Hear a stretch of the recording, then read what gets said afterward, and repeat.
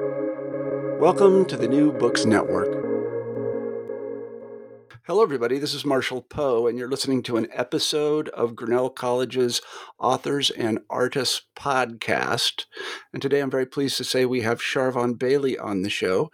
Charvann is an assistant professor of biology at Grinnell.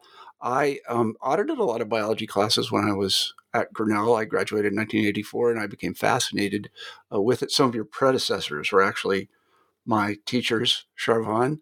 But anyway, welcome to the show. We're glad to have you here. Thank you. Thank you for inviting me.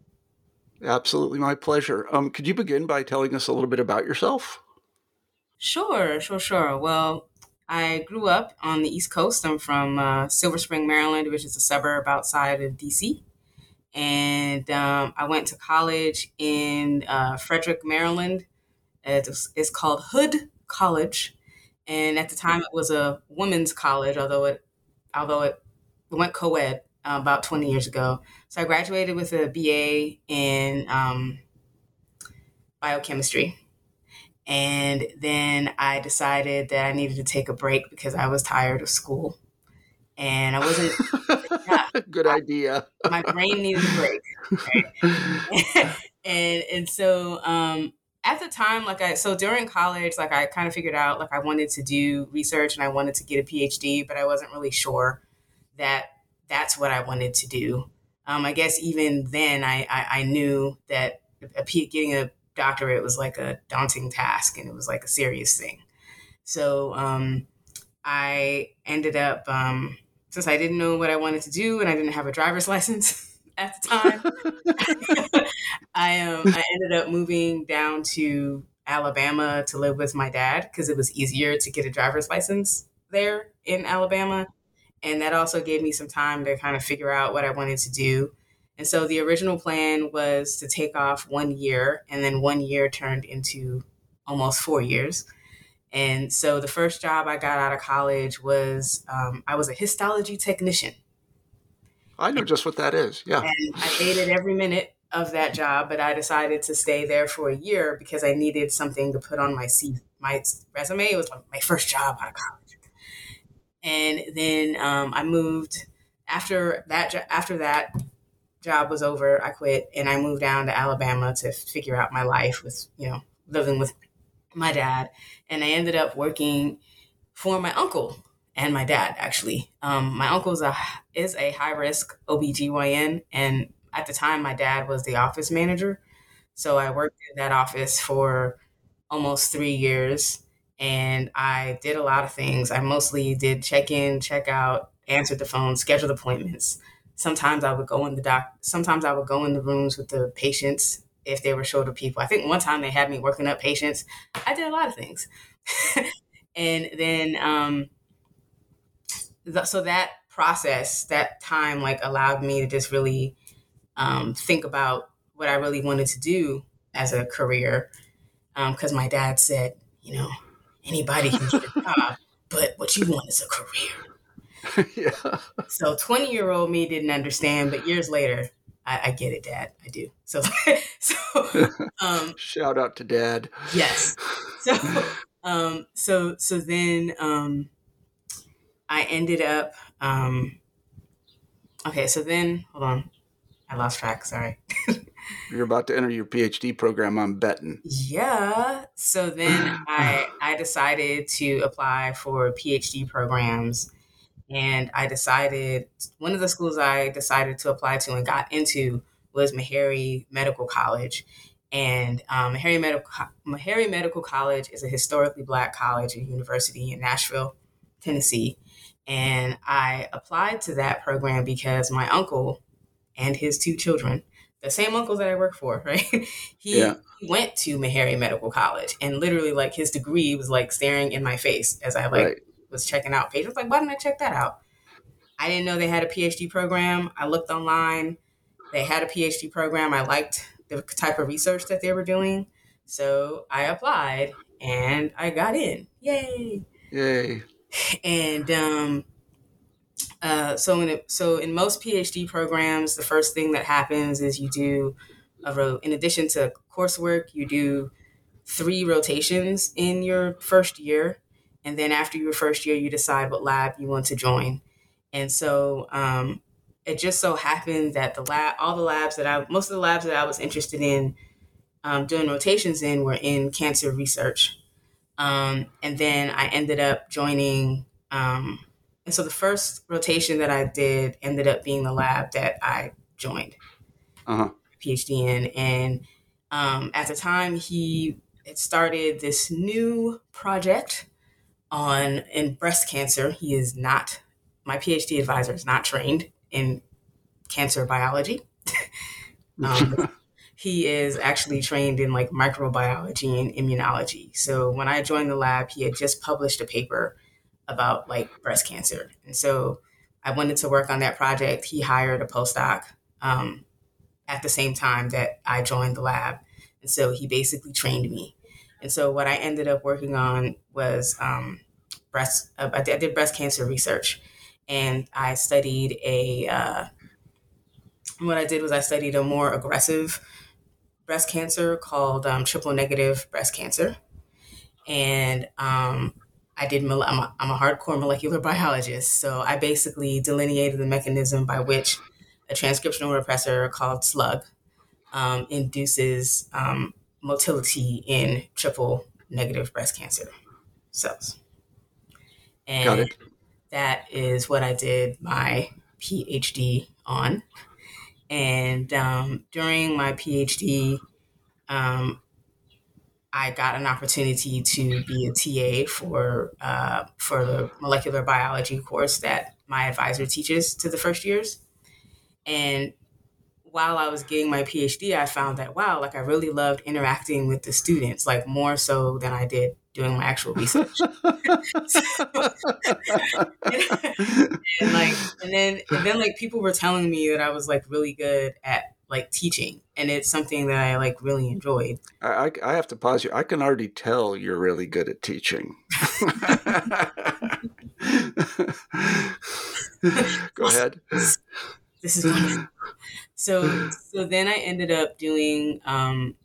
So then when I graduated, I defended my dissertation. It took me a little longer to finish. On average, it takes about 5 to 7 years. It took me about 7 years to finish, Uh-huh. almost 7 years to finish my PhD. And then after that, I decided. So I knew, gosh, I knew that I didn't want to do like research at a research intensive institution because I saw what my advisor went through, and I'm like, I don't know, like chasing after grants and writing grants all day. Yeah, that is what they do all day. Yeah, People that it's run not. labs, Yeah, they're grant producing machines. That's what I have a friend who's a bench scientist, and that's pretty much all he does is write yeah, grants. exactly. Like that. That's not my idea of fun. Yeah, But I really enjoyed teaching, but I didn't know like how I could like pursue that. I didn't at the time. I wasn't aware of like yeah, many like programs that can give me the opportunity to do more teaching. So I did a traditional postdoc, and what I did differently when I entered my postdoc is that I was really clear and very specific, rather aggressive about what I wanted to do. After my postdoc, I was not shy in telling anybody that I was not about to spend 5 to 6 years doing nobody's postdoc. Like, I'm not doing that. Because yeah, on average, at least in the biological sciences, if you want to be at a high ranking, R01 institution, then on average, you're doing like 5 to 6 years of a postdoc because you need time to yeah, get publication, high impact factor publications, and the grants and all the stuff that's going to get you to the next level, right? yep, And I wasn't on that track because I'm like, I'm not doing that for 5 or 6 years. So I was put on I got onto the training grant at my institution. So I did my postdoc at an institution called the Wistar Institute in Philadelphia, Pennsylvania. And I was there for 3 years, which is how long the training grant was for that supplied my salary. And I was really interested in teaching. And I was not shy about telling anybody about that fact. So the fact that I was really vocal about what I wanted to do with my career, people started telling me like opportunities, right? about like teaching opportunities.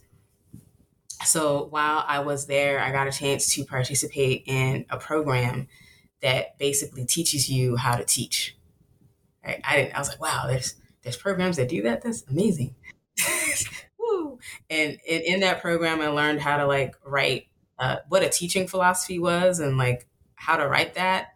Cause I was about to go on the job market. I had no clue what any of that stuff was. Well, right. You were a bench scientist. Yeah. I mean, yeah. and so then what else? And then my last few months as a postdoc, I got my first like teaching gig at Ursinus College, which is another small liberal arts college in Pennsylvania. Yeah. And I was teaching one lab section to like freshman biology students. And so I did that for my last few months as a postdoc, and I loved that. At the same time, I was also applying for jobs and writing up this paper that I needed to submit so I can have my one publication in my postdoc. And side note about research stuff, my paper got accepted for publication for my postdoc with no revisions. Wow. Hey, I've never had that happen. Which like never happens ever. Yeah. So there's like, no, you need to spell this word correct. Like, yeah, like no. Yeah, right. So anyways, after 3 years, like I was applying for all these jobs to get like teaching positions. And I ended up getting a visiting faculty position at Vassar College. And that 1 year position turned into a 2 year position. And that, let me tell you, Marshall, man, that experience, man, just completely changed the trajectory of How so? my career trajectory. Because before, like after I finished my PhD and my postdoc, that's like 10 plus years of doing research, like nonstop. Yeah. And I was burnt out. I was tired. I'm like, I'm not doing this research business. This sucks. I can't do it anymore. So I applied. So I went to Vassar, and even though I am a graduate of a small liberal arts college, I had no clue. After 10 years of being in research intensive environments, I had no clue that there was a place where you can go and you can like teach and interact with students and like have this very close relationship with them. But then you're still expected to do research, but you're not expected to do it at this like breakneck pace. Right. There's still pressure and it's stressful, but it's a different kind of stress from being at an R01 institution. Yeah. Right. Yeah, I've been at both, and I know just what you're talking about. And so I was like, wow, like I had no clue that this type of institution existed. And so I spent the first year at Vassar teaching. They hired me to teach biochemistry and molecular biology.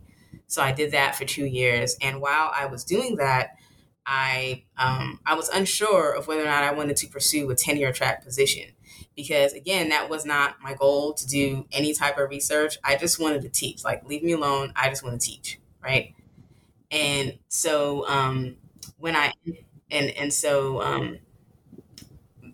right before I think my last year at Vassar, I decided to I was going to pursue a tenure track positions and of course I needed a research plan because I could. And most people, when they craft a research plan, when they go out on their own, they base their independent work off of what they did as a postdoc. Well, my track was different. Like I actually, the labs that I was in as a postdoc, I wasn't an expert in that area. And then the type of research that would have, the successful type of, if I had based my research off of what I did as a postdoc, it just, that type of research couldn't feasibly be done. Yeah, there was a kind of mismatch. Yeah, you couldn't do it. At a small liberal arts college, because it costs money. Yeah, I bet it costs a lot of money. Right, and I know that like small liberal arts colleges don't have, right? Right. And so I decided to base my research off of what I did as a PhD.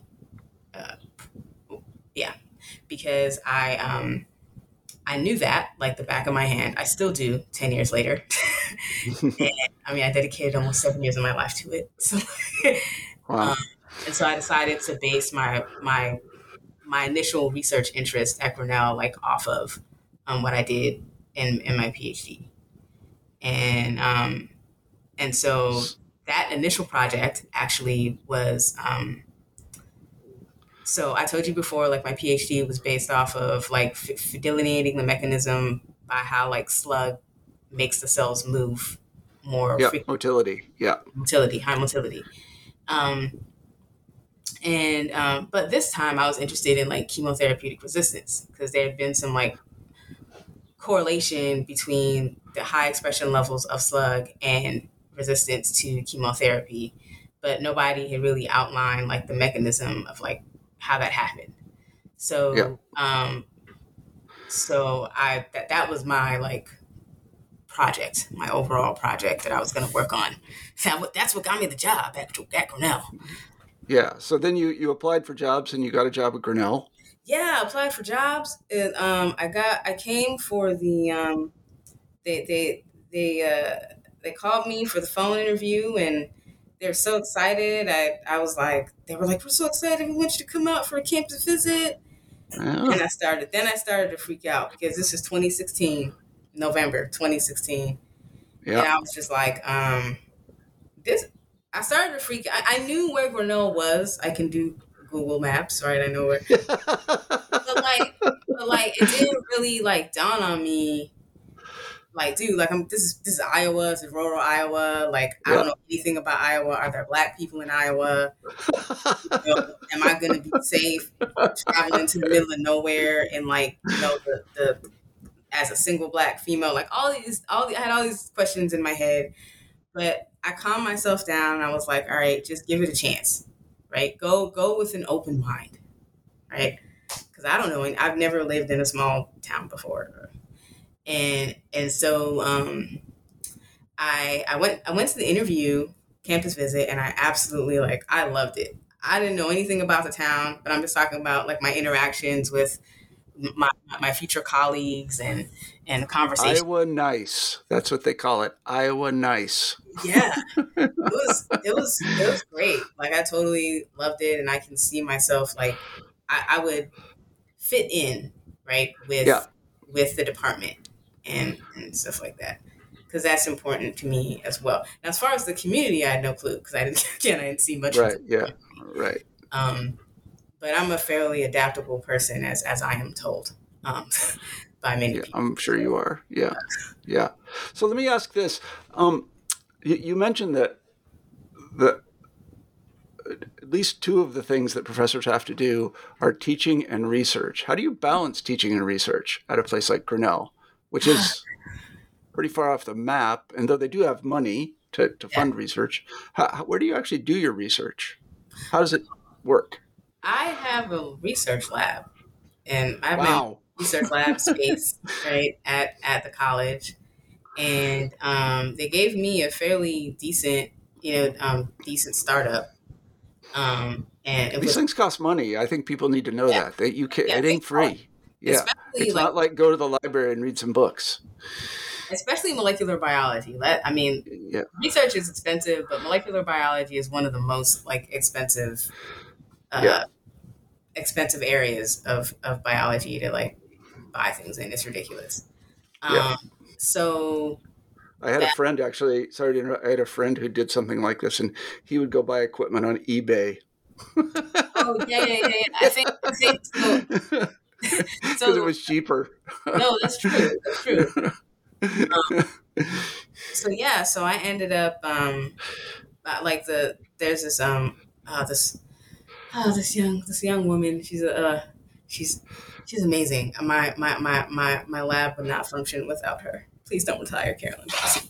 Um, shout out to Carolyn Bossy. She's amazing, and Yeah. she helped me. Like she knows where all the deals are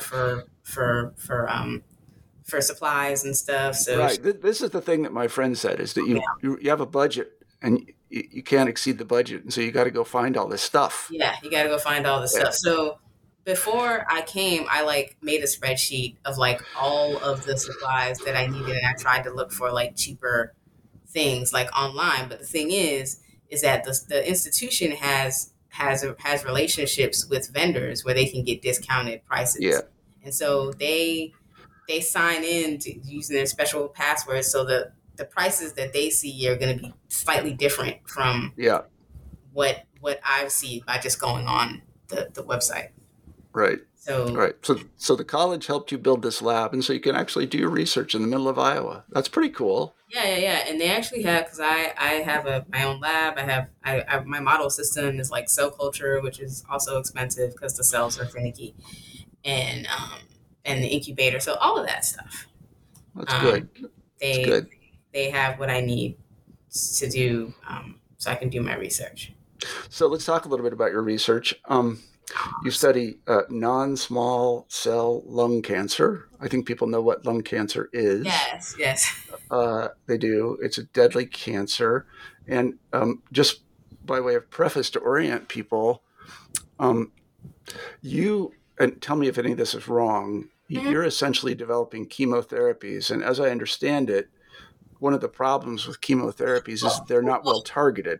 Well, I'm not developing like chemotherapies per se. Like I'm develop. I don't know if the right word is development, but I am working on trying to develop, I guess, better combination therapies, right? With which to treat this type of cancer. Mm-hmm. And then on top of that, okay, so once we find out, okay, this combination works, well, how is it working? Like, what's the mechanism? Yeah, the mechanism. That's an important word. But I guess what I'm trying to say is that my understanding of chemotherapy is that it's not generally well targeted, or at It's least it not. hasn't been. And Right. so essentially, when you give someone chemotherapy, you kill the cells that you want to kill, but you also kill a lot of other cells. And this makes people very sick. And so then the kind of end goal is to produce therapies that just target cancer cells, in this case, non-small lung cancer cells. Is that right? Hmm. So can we drill down into a little bit exactly how this is done? Can you talk a little bit about what you're actually working on that kills these cells and how it targets the cells? Maybe Well, that's a no. well, I'm not. I can talk. I can answer one part of your question. Not. I'm still working on like the general mechanism of like how it actually like kills the cells. We have some ideas, but we haven't done any experiments to like either prove or disprove. But we The already know that it does it. So you're really working on yeah. I like this word mechanism, like the chemical mechanism by which the cell croaks. Yeah, so like I already know like that the agent that so the type of targeted therapy um, that I'm working with is called sertanol, and so sertanol is an enzyme inhibitor, and it inhibits a body of enzymes called sirtuins, and there's seven sirtuins in mammals, and sertanol inhibits SIRTs 1 and 2. Okay. Both of which are one study showed that both of these enzymes are overexpressed in non-small cell cancer cells as opposed to like the normal cells, and so what I've shown already is that sertanol um, is toxic to some of these non-small cell cancer cell lines that I'm working with. It's toxic at like 24 hours. That's what we have shown. And because the specific area of the general area of cancer biology that I'm working with, that my collaborator is working at the University of Iowa, is called redox biology. So there is some literature out there that suggests that sertanol kills the cells through a redox mediated mechanism. but nobody knows the like specifics of it. Like all the experiments are just very general in nature, and frankly, I think the proof is very weak. Um, and so right now I'm trying to figure out how is sertanol killing the cells as a single agent, and then I'm also seeing if it works in combination with pharmacological ascorbate, which is essentially a type of agent that I think is currently used in some clinical trials to treat lung cancer in combination with chemotherapy and radiotherapy. Mm-hmm, mm-hmm. And it's Well, also. I was going to say, let me take just a step back. So essentially what you're trying to do, and this is going to be very crude, is you're trying to defeat defenses that certain cells have that have been evolved over hundreds of millions of years and are very common, so that you can kill them, because this inhibits the production of something that might kill a cell. And so then the cell itself, its defenses being defeated by sertanol, then it dies. Yeah. So yes, that's part of it. So if defenses, so if you like, um, Well, if I could just interrupt for a second. One of the things I remember from cell biology is cells have tons of defensive mechanisms. yes, Tons. Like one of the things that they'll do very commonly is kill themselves. Like hmm if something goes wrong in replication at any number of like 6 times, the cell will just die. yeah, apoptosis. Yeah, right. They just croak because So this one isn't right. And so right, cells have all these defensive mechanisms, yeah, including cancer cells. They have them too. cancer cells have even more defensive Oh, mechanisms great. because I say they don't die, they multiply. Yeah, right. Yeah, Yeah, because so cancer is essentially the uncontrolled reproduction of a certain kind of cell. yeah, Like the on switch is always on. yeah, it's always on. Like that is a very it's more complex than that. I actually don't Oh, like I'm sure it is. but it's yes, for simplistic terms, that is the general definition of cancer. Um and so speaking of like cell growth, right? Um, we have not. So the research that I've done so far not only shows that sertanol is actually cytotoxic to these cells, right? But it also reduces the cell number. It reduces replication. Yes, it Oh, reduces that's a yeah, trick. yeah. So it's something. So something is happening there, um, and so um, whew. So right now we're trying to figure out how sertanol induces oxidative stress in the cell. Yeah. Um, So just at some point, and again, I remember this also from biology and other things, is that at some point biology becomes chemistry. And it seems yeah, like in your research that it really like you're down yes, to the chemical level. it, Like you've it got to does. know a lot of chemistry here to do it. You got to know a lot of chemistry and so now my research has kind of switched from like molecular biology to more like cell biology, chemistry, and biochemistry. Right. Yeah. Because this So is absolutely essential. And I really love this word mechanism, because literally the sort of set of steps that leads to cell death. And you're trying to figure that out right, on a chemical level. yes, That sounds hard. yeah, more like not only on a I wouldn't say on a chemical level, but more on like a cell on like a cell biology on like a on a cellular and like a biochemical um, level. I would say. Yeah. Yeah. I see. So we talked about targeting before. Mhm. Um, does how do you target sertanol toward cancer cells versus healthy cells? Is that part of your research, or how does that Yeah, happen? yeah. Actually, the way to do that is to do an experiment, which I plan to do. So the way to do that in a dish, like testing cells in a dish, is you would basically take. So I've already treated cancer cells in a dish with sertanol, and gotten the dose response curve for that. Meaning, And we like, should probably say that you have to buy these cancer cells, right? They're like a line yeah, item in, yeah, yeah, right. yeah. Like, I don't what know. are cancer cell providers?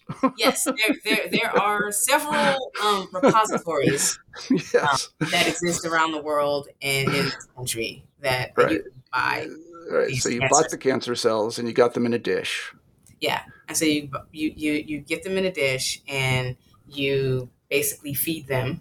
Right, they require growth factors and media, which contains like Yeah. nutrients, metabolites, right, so that they can like function, right, Yeah. and and then you have to take care of them. They're like babies, right? You can't just leave and be like, I'm going on vacation for 2 weeks and expect Yeah. yourself. I know about this because my kids were doing slime molds. We were trying to keep slime alive. um, um, I'm sorry, I forgot the question. So No, the question is basically how is it? How do you show that Sertanol has a preference for or can be targeted to okay, cancer cells versus healthy cells? that is an easy question. That is a simple experiment, actually. So the way to do that is that you would basically buy normal lung cancer cells, and so the fancy name for normal lung cells are called human bronchial epithelial cells, also known as HBECs. If you don't feel like saying that every single time, Yeah, I don't. and No. and so you would basically treat HBECs with sertanol, right? And you would treat the cancer cells with sertanol, right? And after you get the results and do the dose response curve, right? If if sertanol specifically targets if sertanol specifically targets cancer cells and not the normal cells, then you should see then for example at like higher doses, right? As you increase the dose, as you expose the normal cells to higher doses of drug, you should expect to see like minimal amounts of killing, right? As opposed to cancer cells, right, that are treated with the drug. As you increase the dose, you expect to see like a gradual decline. Yeah, yeah. And so Have you haven't done this experiment yet, so you can't give us I the. I have not done this experiment yet. I actually did do it, but I did it incorrectly. So Yeah. um, Well, that's the other thing about experimental sciences is that, yeah, yeah, yeah. there's a So lot of places where you can make a mistake. because I showed so, and that aspect will make me more sympathetic to my students. Like when I get back, I'm like, I made all these mistakes during my sabbatical, like, and I've been Oh doing yeah, this for. I'm 100% behind this because like intellectual humility is like if you don't have it, you're sunk. Uh, there's been a lot of that happening in the past Yeah, few. you and me both. So the the steps toward a therapy, you're doing what I think I would call, and correct me if I'm wrong, basic science. Yes, I'm doing basic science. Right. Yeah, Yeah. right. Basic science. And so then your findings will be handed off to therapeutic companies, or they will be exactly what is the set of steps from basic science to a therapy? So first of all, let me preface this by saying that I I am not a translational scientist, so what I'm about to tell you is Is based that on what they're called? Translational sciences? Yeah. limited, Okay. All right. yeah, like translational research or like clinical research. Yeah. Um, I am not that type of scientist, and so Sure. what I'm about to tell you is based on like limited knowledge of that area of See, science. more intellectual humility. That speaks very well of you. I like that. So like from a general standpoint, right? Within academia, I can only talk about stuff Yeah. within academia. So like the first step would be, okay, we're doing the work in cells, right? Does it work? Is this therapy like effective in cells, right? In And the then dish. in the dish. Okay. Yeah. And then the next step would be, okay, well, does this effect happen in mice? Ah, yeah, Right. So you do mice. mouse Yeah, studies. And right. the And you can interesting, buy mice online too. yeah. And so the interesting thing about like doing mouse studies is that if you combine your basic research and you have mouse studies, you can get into a higher impact factor journal. I see. And then after you do that, then you got to go through the steps to get it into. There's like lots of red tape and stuff you got to go through to get it to Yeah. actually like clinical trials and like people. Yeah, a lot of us are familiar with this from the COVID experience. We learned all about clinical trials and such. Yeah. So Yeah. so I'm just doing very like basic. So, yeah. So, at what point are you completely forgotten in all of this? Like you I, did the basic science, but at some point it's like your name just disappears. right. I'll probably be, I don't know, I don't know. Like my collaborator, he does have collaborations with, um, like clinical scientists or people who are doing research in the clinic. Yeah. Um, So I see what you're saying. so Yes. yeah, Well, that sounds, yeah, it sounds like very interesting work, if not in the sense that you can't call up your granddad and say, I cured cancer, which would be fun. But no, you can say, I'm working on curing cancer. I You can mean, say I am that. working on making better treatments Yeah, for for yeah, for cancer therapies. yeah, I see. All right. Well, thank you very much for explaining that very clearly, actually. I think I understand all of it. I could actually tell someone what you do, I think. So let me ask you this. You said early on in our wonderful conversation, which I'm enjoying very much, that at some point um, in the PhD track or on the postdoc, you decided you didn't want to devote your entire life to grant writing and you wanted to teach. Mhm. And how do you like teaching at Grinnell? I like it. I like it a lot. I've learned a lot by not only about like the subject matter that I'm teaching because I talk about it all the time, Oh, but yeah. but I also have learned a lot about like teaching pedagogy and how to relay the information to my students in a way that they can understand it. Um, and so I have grown ever since I've been at Grinnell for 5 years, and I've grown a lot, like as a teacher, um, and just being able to like learn, like also like learn from my colleagues and stuff like that Yeah. in the department. I mean, I think one of the things that people don't appreciate, or maybe they do appreciate, I don't know, but like when you come out of a PhD program or a postdoc, you're so focused on your very narrow research, and then they throw you into a classroom and say, teach biology 101. Right? They're like, And go you're for like, I forgot biology 101. I can't, what? I got to go back and relearn all that stuff. it. Right. So Yeah. so that I think that was um, like a challenge, right? Yeah. Um, I found it to be a great challenge yeah. So like, because I was very narrowly focused. And then all of a sudden I had to teach these survey classes and it was difficult. well, the one I think the one class that I struggled with the most was uh gosh, what was that class? So the intro course that they teach at Grinnell, the intro to biology course, is like all about the process of science and like Yeah. teaching first Right. years how to do science. And it was a challenge for me because no one ever like walked me through like how to write a paper or how to think like all these skills that I'm literally standing up in front of the class like telling them how to do. I learned just by On the doing. job. Yeah. Yeah. You learned on the job. Yeah. And and, Yeah. and and so it was a challenge for me to figure out how I was going to relay information to to to to students that I'd never been taught myself, right? So Right. I You figure never out articulated yourself. You just knew how to do I it. knew It's how to like do it. it's like trying to explain someone how to ride a bicycle without riding a bicycle.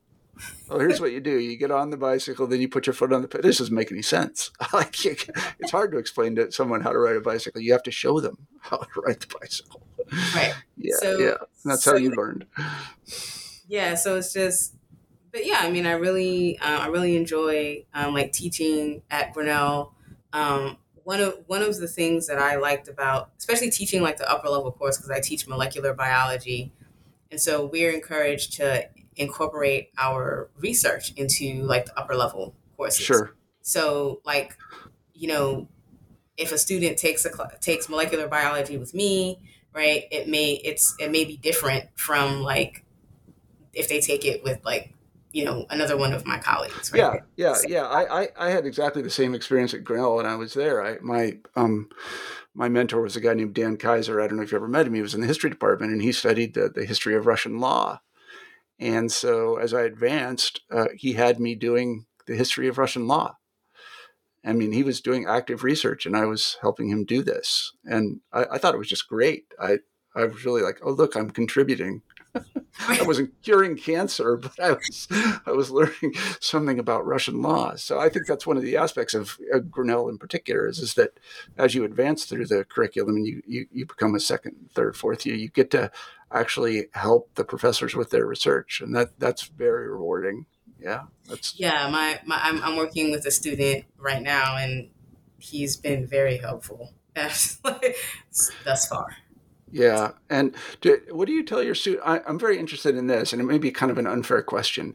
My understanding is that careers in the bench sciences are extraordinarily hard. That like you've got to be kind of insane to even try one because I mean really like again I have this friend who has a lab and he's like it's just so hard and most people don't make It it. is. Yeah. I, What do you I tell mean, your students about this? Yeah. if they want to go into research, Yeah. I mean, they ask questions. I tell them, the truth. I'm like, if you want to go into academia, it's it's a challenging career, and sometimes you don't get what you want because I mean, Yeah. um, I know plenty of people who are like super postdocs and they have these extraordinary resumes and all that type of stuff, and they don't have position. They don't. It's so Right. This competitive, is yeah. right? Yeah, this is what I'm talking about is that it's really very hard. I mean, and in a weird sense science is sort of underfunded in that way. Although, it is the case that the NIH and stuff have bazillions of dollars. It still Right. doesn't seem to be enough. No, but I think the market is so saturated with like postdocs, right? Yeah. And they all want to go into academia, and there's like a very limited amount of positions available, right? Yeah, no, that's exactly my understanding as well. So, and here's another question. So, is it possible, like, for example, when you finished your postdoc, could you have gone into industry? Could you have gone and worked for a pharmaceutical company or something like that? I Are could there have, such opportunities? Yeah. yeah. And are there plenty of jobs there for people? In industry, Yeah. um, hmm, I don't know. I honestly I have don't no know. idea, but it would seem to me that a pharmaceutical company would want somebody like you. I think there are like plenty of opportunities in industry. I don't know how like competitive it is, but I Yeah. think to get into industry, it's like one of those catch 22. Like, oh, you need a PhD plus like experience, but like you can't really get a foot in the door unless you have experience, but you need the job to get experience. So, Right. Yeah. so, Right. Yeah. um, Great. but I mean the the that Well, is the issue that's in academia. That's the deal. Yeah, that is the deal. But as I say, I just have one friend who runs a lab and he doesn't do very much but write grants. He doesn't get to Yeah, do any of the research himself. He yeah, has all because of these that's postdocs who do it and he's very worried about his postdocs, yeah. what they're going to Basically, do. at Yeah. that point, you are truly a manager of people, projects, and money. Yeah. And and and I will say that that is what I do to a certain extent, right? But it's on a smaller scale, right? Yeah. And Yeah. I manage people in my lab and in the classroom, but I also manage money and the projects in my lab. And I Yeah. don't, and my salary is basically secure. Yeah. Well, that's good for you. Yeah, that's great. Well, it's been absolutely fascinating talking to you. I learned a ton. And I think I can say with great confidence that Grinnell is very lucky to have you. And I'm sure you are actually a great teacher. So let me tell everybody that this has been the Grinnell College Authors and Artists podcast. And I hope that you tune in next time. Thanks very much.